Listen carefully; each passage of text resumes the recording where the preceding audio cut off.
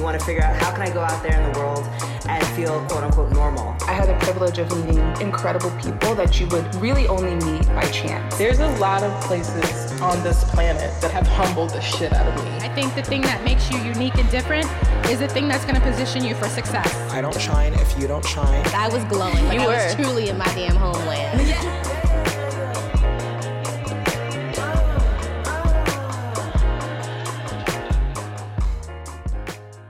We are back again. Hello, everyone, with another episode of On She Goes, the podcast. This is our holiday bonus episode. I am Sarita, and then we also have Rebecca, hi. And Farron, hello. And Vivian, hi. Vivian. We got Vivian for a podcast episode. She's always so busy.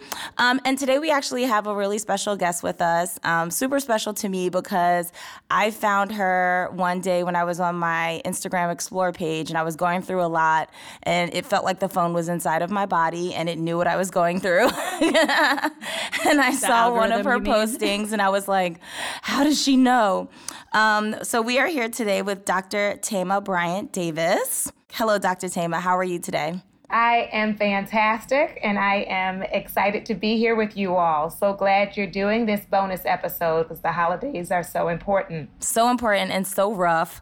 Dr. Thema is an ordained minister, licensed psychologist, and sacred artist. She is also the host of the Homecoming podcast with Dr. Thema, which I listen to. And I always have to remind myself, like your reminder, this is not a substitution for therapy. So I have to do both of those things. So before we get started with like the main questions, we wanted to get to know a little bit more about you.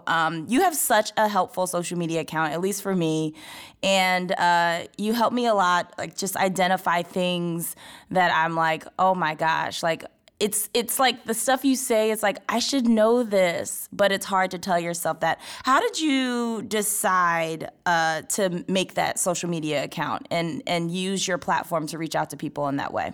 Absolutely. So there's a term, decolonized psychology, which is about us shifting the paradigm for it not to be something that is so exclusive or something that people are left out of because of financial constraints. And then for me also culturally, both growing up African American and also Christian, a lot of times there is a stigma about therapy and about mental health. And so trying to bring the information to people so they can both gain knowledge from it, but also hopefully to take away a lot of the stigma when they experience mental health challenges within themselves, and also when they see it in other people, for there to be less judgment in our community is so important. And so when I shifted into using social media, the idea of using social media as like a journal has never been attractive to me. And I know some people do it, and bless them if that's, how they enjoy it. But for me, it just started, because I started with Twitter actually, and because it requires that you keep things succinct, then trying to just give nuggets of information that people can chew on and apply. Mm-hmm. And as a mental health professional, what is your perspective? You mentioned that you aren't a huge fan of using social media as a journal, but talking about the effects of social media, especially around this time of year. Literally Vivian just came in to tell us somebody got engaged, and I'm like, I feel like every day I look at it and I'm like, someone's engaged again, new baby. Oh, look, there's your big house that you purchased right in time for Christmas. Good for you. I'm just being honest. Yes. It creates a constant sense of comparison, and also recognizing that, what we are seeing is what people are presenting as their best moments. There are a few people who use it to share their most depressing moments, but for the most part, people are putting the image of, them on the date smiling into each other's eyes, but they're not putting the picture where they were arguing over dessert, right? Right. So the positives are it can give people a sense of community, and you can meet people you would have never maybe happened upon in person. But we also know that it can increase a sense of isolation or depression or anxiety and insecurity. So there are pros and cons. So what I just encourage people to do is be mindful about who you're following. So if I'm following accounts that bring joy into my day or increase my thoughts or about something, then that's a positive, or being able to stay in touch with people that maybe live across the country. But if when I go on, I notice I'm feeling more unhappy about my body, more unhappy about my life, then it's actually not serving me. Is there ever a time when someone should detox completely from social media? I love social media fasts. So, with a fast, it's not only turning away from something, but being intentional about putting more focus and energy on like nourishing your spirit. And so sometimes we can get so caught up that you don't even realize how much it has become a part of your life, or you've been dependent on it. So, how often people do a social media fast, I would say is up to them, but to think about incorporating it as a part of your life as you're going into the new year. Farron recently deleted Instagram. She did. Well, unfortunately for work, I still have the actual app on my phone, and it's kind of a cool exercise too to have the app still there, but actively, it was very persistent in the beginning, but I stopped using social media just because, to your point, like it was becoming such a point of comparison, and just even the time, the idle time that I would spend just mindlessly. It's very mindless. Yes. And it's just, at first I was intentional and I was like, I'm going to take a break. It's actually so, my mind feels clearer and I feel sharper. Yeah, absolutely. And I love you talking about like the benefits that you experience, because usually people just think about like, well, what am I going to do, or that I'm going to be missing something, but you can gain like your time and gain perspective and gain, tuning into yourself. And one of the things people can do if they're not ready to just like come off of it completely is turning off those notifications. Yes. Mm-hmm. Because when they're constantly telling you somebody likes something, somebody said, then it's pulling you in. And they are designed, they spend money studying how to keep us on the phone. So it's not just like an individual problem, or there are entire companies that are working to keep you looking at it. Mm-hmm. Dang. Okay, so another thing I wanted to talk about is the podcast, the Homecoming Podcast. It's so great. Why did you decide to start a podcast? I've heard a few mental health podcasts before, but what made you decide to get started on the podcast? I love doing the podcast. So I started in July of this year, and I used to, a couple years ago, do a radio show, an internet radio show. So I already kind of had my mind in the sense of the media and using media to get these messages about mental health out. And so I've done some television work as well, but with the television, it's somebody else's platform. And one of the things that I quickly learned as a mental health consultant or expert on those is you have to be super brief, right? It's like, when I was on Dr. Phil, he'll talk to a guest and then he'll come over to me in the audience and say, and Dr. Thema, what can you say to them? And you have like 2 minutes, right? Like people have laid out their whole lives and I have like a 2-minute response. And so both with Twitter and Instagram and being on other people's platforms, you have very limited time. So the benefit for me of a podcast is that I can shape the content and I can take my time to explain it more, because often with Instagram and Twitter, people will come back with questions of like, well, how do you apply that, or how do you do that? And so the podcast gives more space. And an unexpected benefit to me has been the international audience. Like I really had not even imagined that, some of my largest following is in South Africa, and people, send messages from all different countries talking about how they enjoy it. So I just love it. Yes, congratulations on that. That's wonderful. Thank you. Yeah, we have a pretty big audience in Dublin, Ireland, randomly. Oh, that's wonderful. I love it. Yeah, shout out to Dublin. We love you guys. So let's get started on our topic. We're going to be talking about dealing with the holidays and the effect it has on mental health. I'm just going to kind of start off, and obviously, ladies, feel free to chime in, and we're just going to have a conversation. For me personally, this year I've lost 3 family members, and I go home. I've been home a couple times because of that, and it's like I can see how things are changing at home, and it makes me really depressed. Like, my grandmother's getting older. My mom is even getting older. No shade, Mom. I know she listens. She's going to be like, what are you even saying? But, it's just like you realize things are changing, and it's a little bit depressing. And then also, like, it's a reminder for myself that I'm also getting older. And, it's just a lot of different things. And I'm an African-American woman. I come from a very large African-American family, and everybody has an opinion. Everybody feels like they are entitled to my life and my business and everything, and it's hard.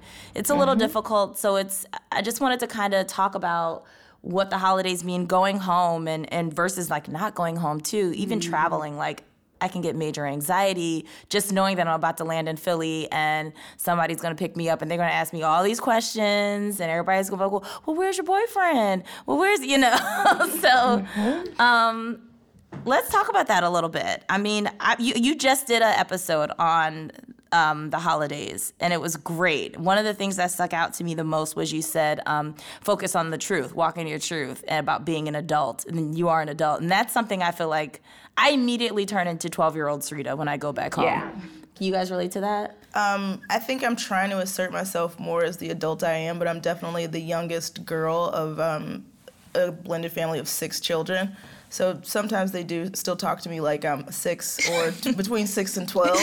And so I've been trying to assert myself more, especially with my siblings, because we are so close. And so they're kind of like, I know you. I've known you since you were born. I'm like, but you don't know this me, because that was years ago, and I'm doing multiple different things that, like, you aren't privy to for this very reason. So you're like, I'm a director. Right. I do a lot of things. I'm a grown-up. What do you think about that, Dr. Tama? I am so appreciative of you all's transparency, because what happens is people see, like, these images in the media or, like, on Instagram of, like, happy holidays, jolly and merry, and, everyone is posed in front of the tree and matching sweaters, and this whole presentation. But the things that you all have named are things that many of us deal with and often carry it in silence and then feel ashamed or disappointed because thinking, like, everybody else is having, like, this happy, picture-perfect holiday except for me and my family, right? But the first one you mentioned around death and loss, it's huge, and around the holidays, it hits more. Like, there are the day-to-day moments where you might think, oh, I want to call such and such, and then you realize, they're not here anymore. Right. But it's a big one when the whole family gets together and the people who used to be there aren't there. And a lot of people don't realize we grieve differently. So for some people, they love those gatherings because, at least we still have each other, or because, grandma would have wanted us to get together. And then for other people, it can really feel almost unbearable to be in that space without the person. And so to kind of give ourselves permission and space to feel what we feel. And then you also kind of look around the room and wonder, like, is anybody else in that space? Because people are looking distracted and busy and cooking and, doing their thing. But often we're not the only one. It just is unspoken. So the grief and loss, and then what you raised about realizing time is passing. So these markers of, like, a new year or the holiday time is that reminder of like, we are not where we were, or seeing your parents grow older. And it causes us to grapple with, where am I and where's the picture I had for myself at this point in my life? And what do I do about the fact that where I am doesn't match that, right? And people not knowing that their little commentary is not helpful. Right. So, you know, these people saying like, where's your boyfriend? It's like, I wish I knew. Have you seen my boyfriend? Right. if I had him, he would be here. But you know, people, as you said, feel they have a right to comment. And so a part of it becomes being prepared for the commentary, meaning not just from a place of dread, right? But centering myself to know it's coming, and then trying to translate it in my head, right? About like, what is this really about?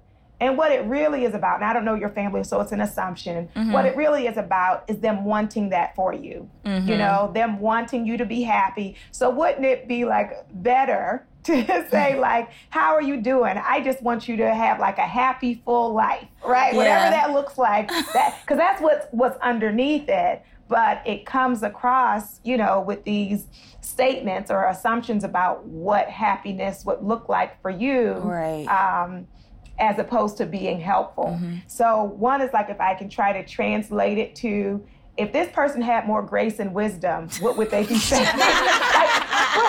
What is it you're really trying to say to me, right? Is that you care. Okay, I'm glad you care. Right. That's actually a really good point, because I think culturally, and I don't know if you guys experience this, but I feel like most people of color, like our families are pretty bold in the things that they say and like enforcing what they feel, but maybe not in the most tactful way. And I think it kind of goes back to what you were saying about therapy and like almost like enlightenment, where like a lot of my family members would never be like, I just want you to be happy. Are you happy? Like, no one has asked me if I'm happy in years or ever. Actually, I'm not even sure. And like, again, I'm not trying to slander my family, Mom. If you're listening, it's fine. But like, you know, I feel like that's a big thing. And it's mostly just about asking about what I don't have and what I have, what I might be keeping secret, you know what I mean? Versus just saying like, are you happy? I want happy. Like, do you guys ever face that? Asian culture, I feel like, is the most direct and most unfiltered. And you walk in and the first thing they'll say is like, oh, you look fat, or oh, you look skinny. And it's very on your direct physical appearance of how healthy you are and where they think you should be. So when I was younger, I used to take that personally, being like, oh my God, all you do is comment on my body. But what I realized was like, that's the first thing they see, and they don't see me a lot. So that's their initial response, because it's just like a reactive comment. And then what I feel like they're really asking or hoping for is that I'm healthy enough that my body shows enough weight. So, because like if you're too skinny, they're like, are you not eating? Are you so stressed? You know, like there is love underneath it all, but it is hard to, you know, jumped through to be like, this is out of caring. But I think once you get there, you know, it's in one ear and out the other, and you're like, okay, grandma, I'm fine. Because you know you're fine. You know, like there's this like security where they might not know your life, but you're like, I know I'm fine. So you just have less to prove. And that's where I find comfort, and I just am able to laugh it off. For sure. That's good. You're better than me. There was a book I was reading, and it was saying like, it was all about the path to enlightenment, and how if you truly are trying to become enlightened and actually test that, go spend a week with your family. And I was like, amen, because that's where like there's so much, it's such a complex relationship, and there's so many different dynamics. But at the end of the day, I would love to believe that under all of it, there is love there. And so one, just like not taking things personally, like Viv, that comment you made about weight, like Iranian parents like will spoon feed me until the day that I die, and if that happens to be at 86, they'll still be feeding me food. Like that's how they give love. And so if they see any fluctuation in weight, they're like, you know, are you stressed out? Are you not happy? Are you eating enough? And then they just start worrying. And so you kind of have to give yourself so much space, but like within your body and within your mind, but that's very hard to do when you're around these super intense emotions for one another. And so, we're about to go into that real soon. Those are really great examples, and I think is so important that it's easier on the topics that we feel settled about, right? Like if I, feel good about this, then kind of even their commentary, it's easier for me to shake it off. Yeah. Right. What's harder, I think, is when they make commentary on areas of vulnerability for me, right? Or insecurity. And so I think it's important to think about, and it's going to be different for each relative, what, if anything, you feel comfortable saying, right? Because you're saying, if it's grandma and you feel like nothing's going to change that's grandma, then I may adjust that. But with siblings or with aunts or perhaps with one of the parents, that I may be able to have a real conversation with them about either how it makes me feel or what I would like our communication to be like. Because, you may say, you all comment on me being really quiet, but a part of what makes me quiet is these kinds of questions. So, if we're wanting to be closer or share more as a family, this is what would help me. And, if they want to call that, as they would say in our community, like sensitive, like, oh, she's the sensitive one. That's fine. I am sensitive. Just embrace it, right? And the other one is if you can identify an ally in the room. Like I have a favorite cousin. So it's like if things are going just off the wire, if I can make eye contact with her, like I'm good. Like I know somebody else knows this is ridiculous. Right. Sometimes that's a sibling or just something. And if there isn't another person, like taking yourself out of the space, I always give the one of volunteering to help in the kitchen or to run an errand. Like, oh, you need something from the store, let me go. So I can just come out of there and clear my mind. And then I do want to name, just because the examples we have shared are when family members do actually care and love you and it's coming from that place. But I want to identify that some of the listeners may have family members who are actually malicious, right? People who are waiting for you to show up so they can try to dismantle you for whatever reason. And so to distinguish that in your mind as well, like who is not gracious but actually loves me, and who really is trying to ruin my holiday. Right. And then I deal with them differently, either in person or within my own mind and heart. We kind of spoke about the age thing and reverting back to a kid when you travel back home. And I'm almost 40 years old. I'm 38. And it's like, I've even had other people outside of my family comment on it. Like, you just become somebody else when you're not someone else, but you become kind of your the child to your mother. Yes, when my mom's around or anything like that. And I've recently started setting boundaries. God, my mom's gonna be so mad. Should be all right. I recently started setting boundaries in general, just because I'm okay, I'm not gonna talk about this. This isn't really not your business to begin with. But it's hard because there is I don't know if this is specifically in African American culture, because I have a lot of friends that always say this and have always said this, and my cousins kind of feel the same way. As we don't ever want to disrespect our elders.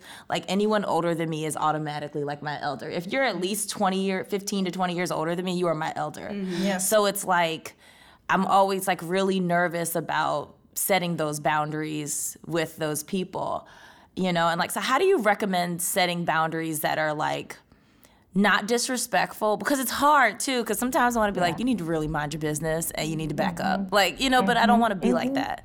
Yeah. So I think even sharing that part of it will help to soften it, to say, I could sit here and just nod my head and agree with you because that feels respectful and I want to respect you, but I want you to know I actually don't agree. So I wonder from you, are you comfortable hearing that from me? Or would you rather I just sit here and nod, even though it is not the truth? Right. Yeah. And then most people will say, no, I want to know what you think. Right? It's all right. And then. so once they say that, then, then they have to sit with the fact that that's not how I see things. And so I know, I'll give the example because you brought up the dating piece. I know you may want to hear every possible thing that has happened. But for me, it's frustrating to get excited about some possibility, share all of that, and then it really is nothing. So I would rather tell you about something when I'm sure it is something. Right. That's a really good way to put it. So for me, the holidays are hard because my parents don't celebrate Christmas. They're immigrants, non-English speaking. They didn't adapt the American culture. So it always is so confusing for me, where I'm seeing the smiling faces and all the happiness. So for this holiday, my partner and I are not going home for Christmas, and we're staying in Portland, which I feel very happy about. I know that's the boundary I want to set, which is rather than putting myself in a toxic environment, I'd rather be where I'm comfortable. But what is hard is when I explain that to people, because I do feel pity or confusion, because the expectation is you go home for the holidays. So when I say I'm not, people are like, huh? And then it's that explaining part that I don't love, and then it makes me feel awkward because I'm like, well, now I feel othered because it's not the norm. But do you have any advice on people who chooses not to go home for the holidays? Absolutely. I would say it's in the presentation. So instead of focusing my reporting to them as I am not going home, to say, I am so excited about this holiday. My partner and I are going here. Yeah. And this is like a first for us to, spend the holiday together away someplace else. I can't wait for what we're going to see, what we're going to eat. Then that shifts people's energy to what I'm going to do, not what I'm walking away from. Yeah, I noticed that because we just moved into this new house together, I was like, we're staying in this new house together for 2 weeks straight and not traveling. And people actually kind of get jealous. They're like, wait, I wish I wasn't traveling. I wish I was staying home. And then I'm just like, I don't know what to tell you. Like, right. You make your choices. As opposed to like that I'm missing this special, wonderful thing. A lot of people would love to actually be still where you don't have to go to work or school or spend all that money traveling and being with your partner. Yeah. That's that's good stuff. It sounds, I'm actually kind of jealous. I'm like, that's going to be so nice. Like, brand new house. I saw that new couch. Yeah. Pretty much a staycation. Right. Yeah, basically. That's good. What about bringing your partner home for the first time? Any suggestions on that? I know that can be a little, obviously, since everybody's in everybody's business during the holidays. Yes. So I would say the very first thing is preparing them, preparing your partner for your family. Like, you know them. And so like some things you don't realize are something because you grew up with it. So really thinking about like describing each one, how they are very likely to be, what that means, and also checking in with them about the boundary. So, you have to know the personality of your partner. Some people, based on how they grew up or just by personality, can roll with whatever, right? So you won't really be on eggshells because your aunt is going to say whatever she's going to say, and they're going to kind of laugh it off and look at you like, it's what you told me, this person's ridiculous. But then you may have a partner who is more sensitive and will feel betrayed if you don't intervene or if you don't speak up.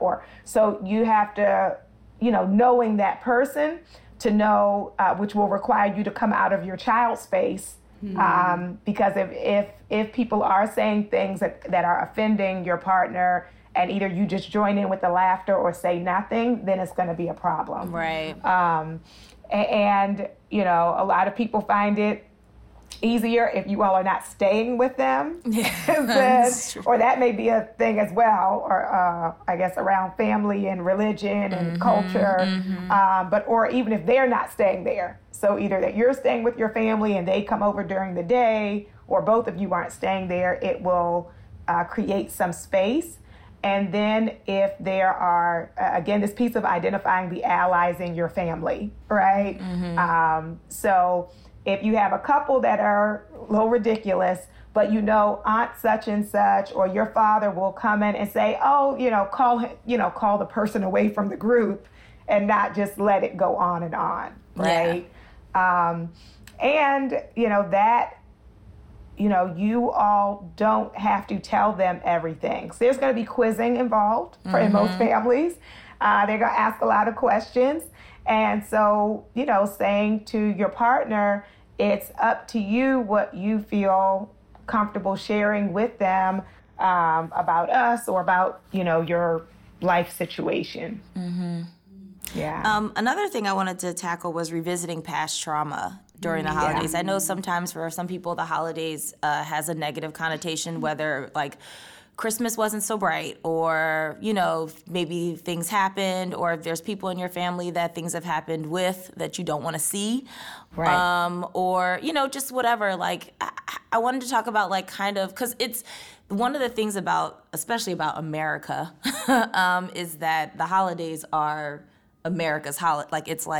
It's everywhere. You can't escape it. You can't escape it. Yeah, it's so commercialized. It's on TV. I mean, every TV station is playing holiday movies. Every streaming channel, you're getting served all of these things. There's lights up on every street. Every street, yeah, like the streets are lit up. Everything. It feels like it's shoving down your throat. Be happy. Like, yeah, it's 100%. This is the time of happiness. Yeah. So like, even if you're not happy during this time, and like, just because, it might not be necessarily related to the holidays, but like first revisiting the past trauma, like how do you suggest dealing with traumas and like kind of like having to get back to that? Like if you do have to see somebody that you have not so great memories of, things like that, or, Absolutely. So, the first thing I would say is that clearly being around the abuser or the perpetrator can be very triggering.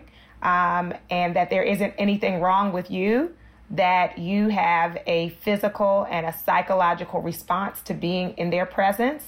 And to help with that, to distinguish past vulnerability from the present, right? So getting a sense of, am I anxious because they could do something again?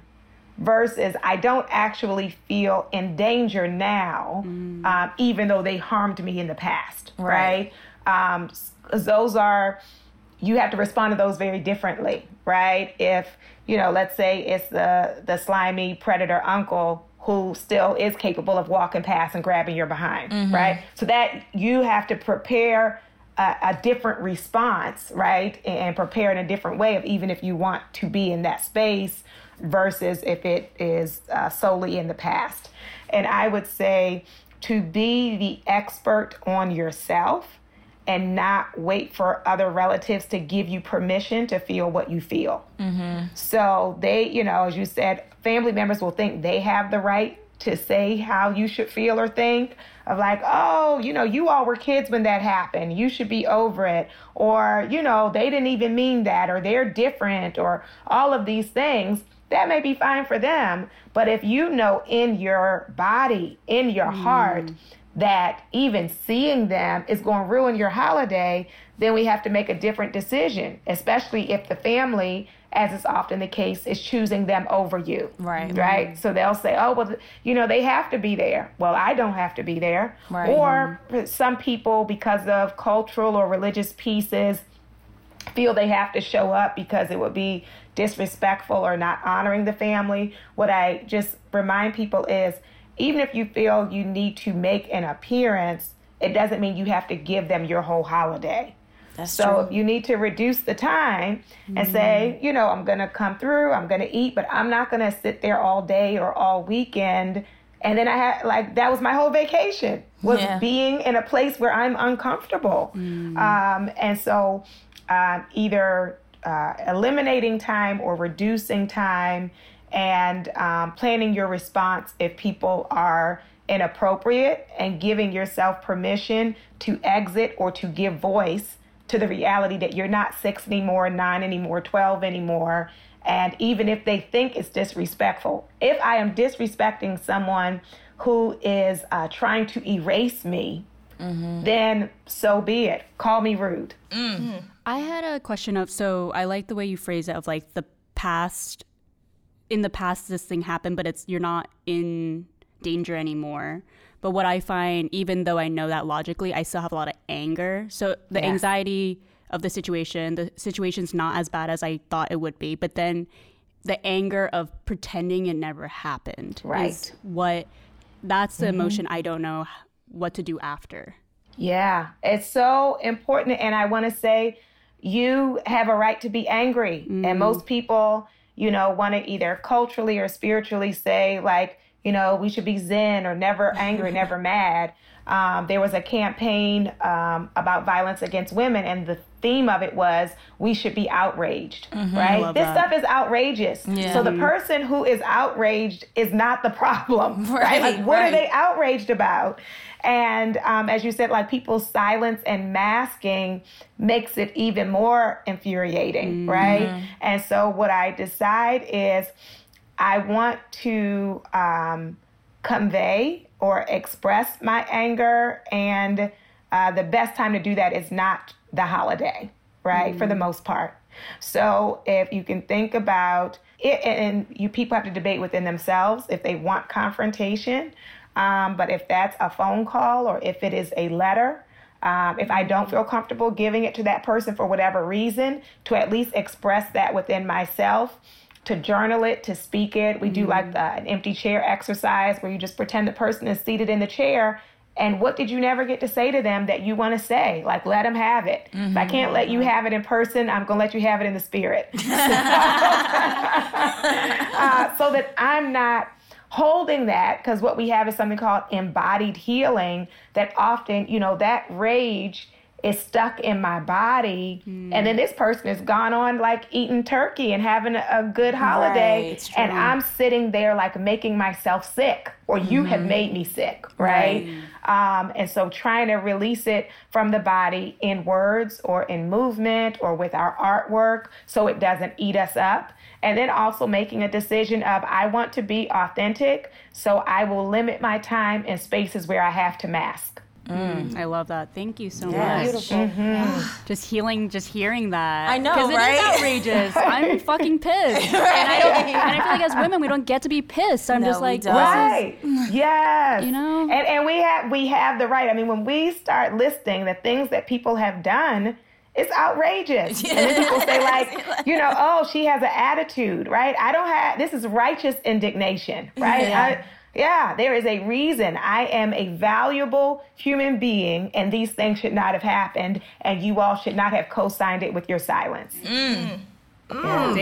You want to come home with me? I want to tackle this because we only have a little bit of time left, but I really wanted to talk about spending the holidays alone, because I know there's a lot of people out there who might be spending the holiday alone, whether it's because they have to work and they can't leave, or any reason they decided to.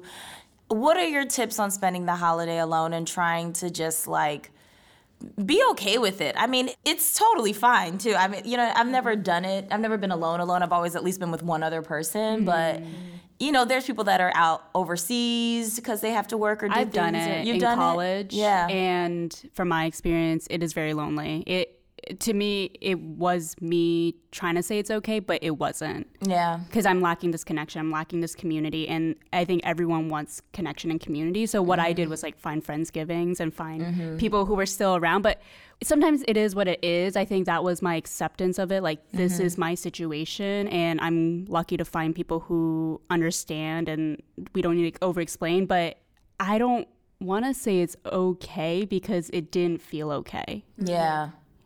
What do you think? But yeah, I'm curious of your thoughts. That's really important, of creating your own community and creating ritual. You would say like my birth family versus my chosen family.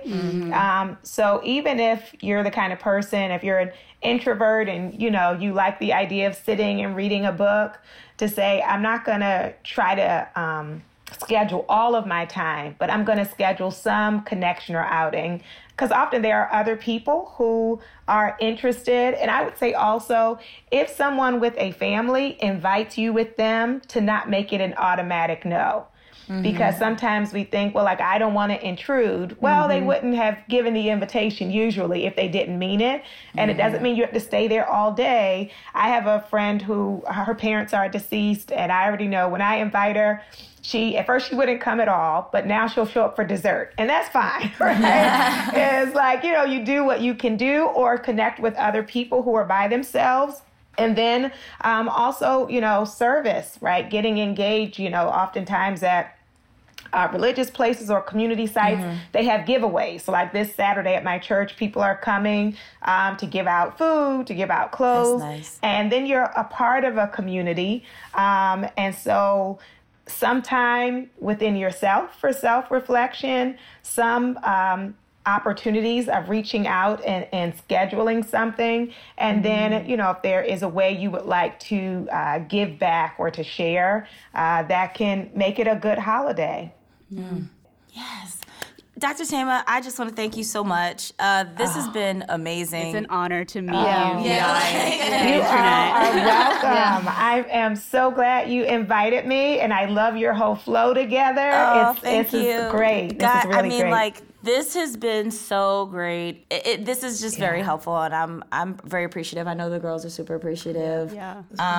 Everybody out there, please follow Dr. Thema. I cannot stress it enough.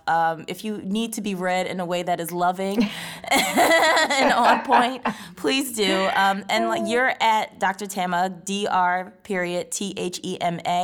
on Instagram and Twitter. Right, on Twitter, there's just no period after doctor. Okay. So Dr.Thema on Instagram, Dr. Thema on Twitter, Homecoming Podcast on all the major platforms. It's so good, and I mean, just, yes. Get you some of that. Thank you.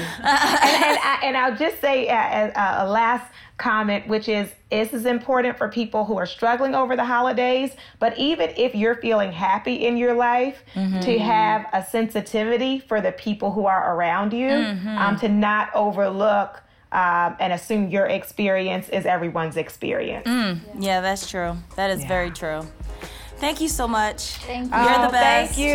We're so happy All right. to have you. Take care. Thank you.